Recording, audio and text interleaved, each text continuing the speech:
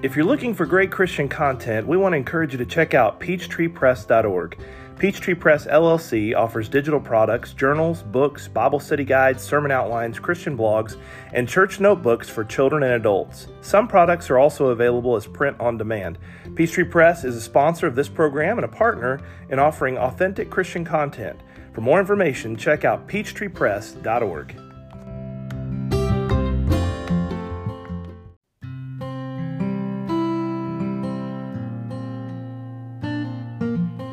Welcome back, rappers, to our fourth season of the Ray Reynolds Rap Podcast. If you haven't already done it, please hit that subscribe button or follow us for content on Facebook, Instagram, Twitter, TikTok, and YouTube.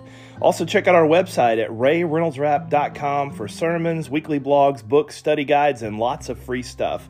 Thanks again for joining us, and we hope you enjoy today's program. This week we come to the book of James. Now, James claims to be written by James, a servant of God or a bondservant of God, depending on your translation, of the Lord Jesus Christ. In the very first verse. Now, the name James is an English form of the name Jacob. And there are at least 4 men called James in the New Testament. One of those 4 is James, the Lord's brother. He's the best candidate for authorship, and he's accredited with this book by most early church scholars. We learn a little bit about him in the Gospel of Matthew, chapter 13 and verse 55, when he was doubting whether or not Jesus was the Christ, or at least he had some hesitation about Jesus taking that title. And so we also see that in Mark chapter 6 and verse 3.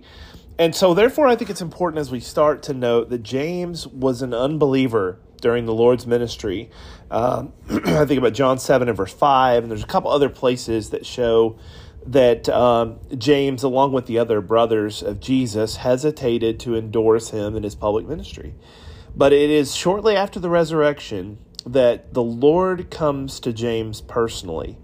Now, we read a little bit more about this in 1 Corinthians 15 and verse 7, but it's evident from Acts 1:14 and Acts 2 and verse 4 that James completely turned the corner and was a wholehearted, all-in believer in his brother, his half-brother, Jesus being the Messiah. And it certainly helps his case because the resurrection, when Jesus appears to James, and James is a doubter, that he steps forward now and says, I have seen him and I believe. And he's among many that Jesus appeared to individually, in addition to several other brethren that Paul talks about in 1 Corinthians 15. So James becomes this great leader in the church in Jerusalem. As I said, he was a doubter, he was hesitant, but now he's all in. He is working, he is serving, he is helping, and even with the miracles that are being performed around the area, he's watching over those events, and he becomes a very influential member of the church in Jerusalem. He's called a pillar of the church by Paul in Galatians 2:9, but it seems that maybe he shared a role as an elder, much like Peter did when he is mentioned to be an elder in 1 Peter, in his book, in chapter 5. And also, it seems very evident from Acts 12 and verse 17, and chapter 15, 13, 21, 18, and again, the book of Galatians, that James and Peter worked hand in hand in working with the church there in that region in Jerusalem. And so, according to tradition, of course, James was put to death by the Jewish high priest in Jerusalem in 62 A.D. Some historians, and in fact this is credited to Fox's Book of Martyrs, that he was taken up to the pinnacle of the temple, probably the exact same point where Jesus was tempted. And he was thrown off of the temple, and then he did not die. So he was then beaten to death in the street. So it's just a terrible, tragic way for James to die, but it shows his strength and his faith in believing that Jesus absolutely is the Christ. In 323 AD, I believe it was listed as one of the disputed books of the Bible. And so around the 300s, there are a few people that tried to kick it out of the Bible, and there's a reason why that is. In fact, the Romans also has been kind of hailed as a question mark in latter years because people do not like the content of it. And I think that is terrible. James, in fact, Martin Luther had an issue with James because he believes that you're saved by faith, not by works. And James says, oh no, You're saved by your works too. And so we'll get to that in just a minute. But it's generally accepted that it was written somewhere around the late 40s, early 50s. We really don't have a clue, but some put it in that frame of mind. I probably would say it's one of the earlier books that we have in our New Testament. It's probably written about the same time Paul's writing First Thessalonians. It's in that same time frame. It's an early book, an early letter, and it holds a lot of weight because it comes from Jesus' brother. And it's interesting here, the second book of these general epistles, and we'll get to the last book of the general epistles, are both written by two of Jesus' brothers. There are a lot of scholars also that say that James would have written this just before his death, and maybe even that he was writing because Paul's writings were becoming influential and his preaching and teaching is becoming influential. So he's kind of adding to the conversation. Here are some additional things the church needs to do.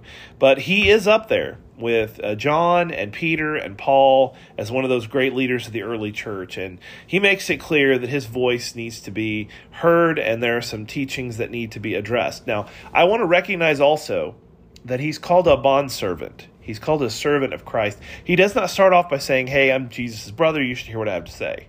But we know that he is respected and loved and admired by the church. And he says, I may be just another voice, but I have something I'd like to tell the church family, specifically those that are dispersed or of the dispersion.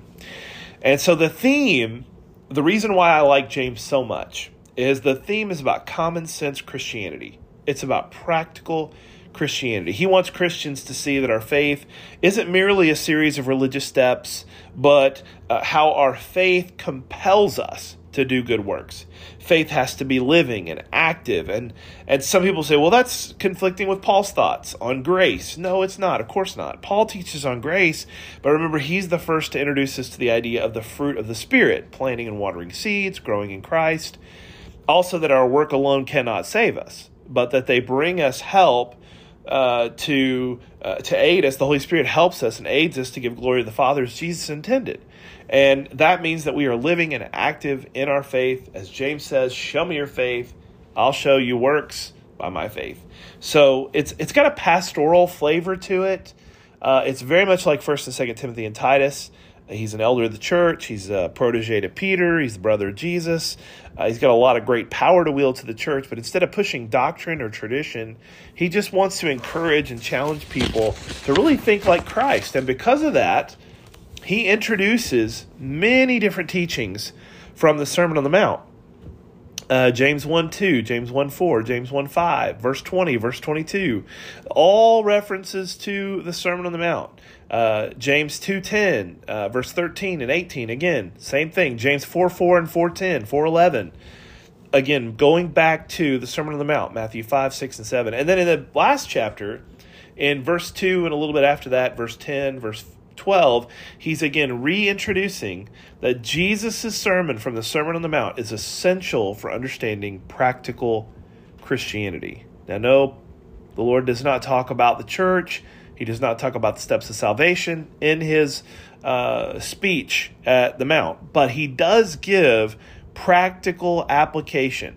And so as James is writing to these dispersed people, the people that have left Jerusalem because of persecution, those are the tribes of Israel that are all spread about, he's telling them, you need to stay true to Christ. You need to stay true to the gospel. And in doing that, you need to see that you're the true Israel. And that kind of parallels Paul's writings in Galatians 6:16.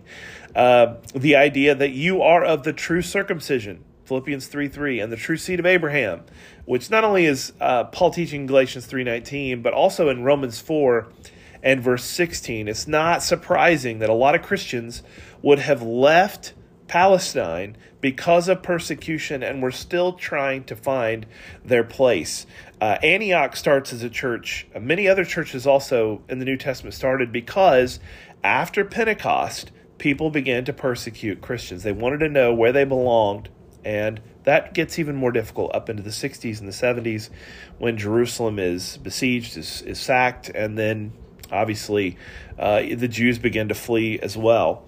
That kind of brings us to this very first chapter here in James, where he begins to talk about the perspective we need. And he says that we need to count it joy when we face trials and temptations. That's an important aspect, is that we're there to be lifted up and to be given strength, even if we're in the middle of something difficult. And that's really hard to swallow. In fact, when I teach this book, and I've taught it many, many times over the years, I say James is real quick, punch him, comes out hitting as soon as he starts. I mean, just listen to some of the thoughts that he says. There in verse 2, he's saying, count it all joy when you fall into various trials, and the testing of your faith produces patience. He says also, patience has its good work, its perfect work, perfect and complete. You're supposed to be lacking nothing. So if you want wisdom, you better ask of God, and he'll give to you liberally without reproach. So these are really tough words, and he comes out punching. I mean, he comes out with some really, really good stuff that we begin to look at and go, wow, he's ready to talk, and we better be ready to listen. Now that you've kind of gotten a little bit of a background on the book, let me introduce to you the material that we'll be looking at for the next 10 episodes. We want to focus on the authenticity of Christianity, and that is being genuine, being unique, being who God has called you to be, and using your own, I guess you could say, your personality, your presence, your aura, whatever you want to call it, you as a person, how you present yourself to other people. We are the body of Christ. You'll hear that a lot in this series. We are supposed to be a living representative of Christ on the earth, an ambassador of Christ, full with the Holy Spirit, guided by the Father, and actually walking in the image of Jesus because we've been baptized into Christ and we've been covered by the blood. And all of that comes into effect in James, is that he's saying, it's not enough to just kind of say that you're a Christian. It's time for you to learn to act like a Christian. And being authentic means, again, being yourself, being unique, not trying to fake it, not trying to be like the Pharisees. And so in the first chapter, James will basically focus on our perspective, that is kind of focusing on what we're supposed to be about. And he says, because of the world we live in and the sins that we're committing, there is going to be persecution. There's going to be some harshness from both sides, really. You'll see that in chapter 2, and that is that there are people on the outside that do not like the way we are perceived. They think of us as hypocrites. And then there are those on the inside that are actually upset because they are being hypocritical and we're not doing Christianity like they think we should. So we change our perspective. We change our perspective on recognizing that every single trial we face, every difficult thing can be used as a stepping stone to greater spiritual maturity. He defines religion also in chapter 1. And then you move into chapter 2, and he's going to start really teeing up this thought. Again, he's going through the Sermon on the Mount, but he's kind of teeing up this thought that our mouth can get us into trouble. We've got to be careful what we say and how we act, and the way that we act represents what's already in our heart. So he talks about favoritism. He talks about persecution in this chapter, specifically people that look different from us or act different from us or have more money than we might have. That's addressed here, and having a good, strong faith that shows by your actions you're doing the will of God. You're not just giving it lip service. And chapter 3 is that great section on the tongue. We'll take a couple of episodes to flesh that out, what it means to have good speech, what it means to actually have wisdom and to speak wisdom. And then chapter 4, we take a step back towards humility, recognizing that God is in charge, that we need to humble ourselves before him. We need to draw near to him and he'll draw near to us. And then that last part of chapter 4 is knowing that God is going to be bringing judgment upon those that are harsh, critical, negative, hateful. And of course, all of us face judgment, but we want to be able to use our own experiences and the things that we and others around us face to help improve our walk with God. And so if we want to avoid eternal judgment, we've got to learn to judge regarding our character here. And that's not other people, but looking within ourselves. And then the last chapter brings us 2 more thoughts. One is about our behavior, and he's going to talk a little bit, kind of getting to the point of prayer, how we behave, what we do, what we say, and how people can actually be pushed away if we don't conformed to the image of Christ. And then that last section on prayer, you've got a story of Job and a story of Elijah. And I'll bring out something there in James 5 that's always shocked me when it says that, Job, we think of Job as a man of suffering, and James says, hey, look, you want to talk about Job? It's a story of the mercy of God. And you're like, wow, it doesn't look very merciful, but I'll explain that when we get to it. So those are the main sections, the main headings of those 10 particular episodes that we're going to do over the next 10 at least on the book of James. And I love being able to put these all together in order. Hopefully you can play them in order. In the past, I dropped a sermon or a class as soon as it posted. And people would say, well, I was started the series on Ezra and somehow I ended up in whatever. And so we're going to fix that. We're trying to upload them in the order in which they come. So I hope that, upload it when they're all together instead of as they come to us. So I hope you enjoy it, appreciate it. There is a study guide that's available on RayReynoldsRap.com that follows a similar outline, and we hope to put this one in press soon through Peachtree Press. You can buy it online, buy it at the website at peachtreepress.org. Hope you have a great day, and look forward to joining you again in the next episode. God bless.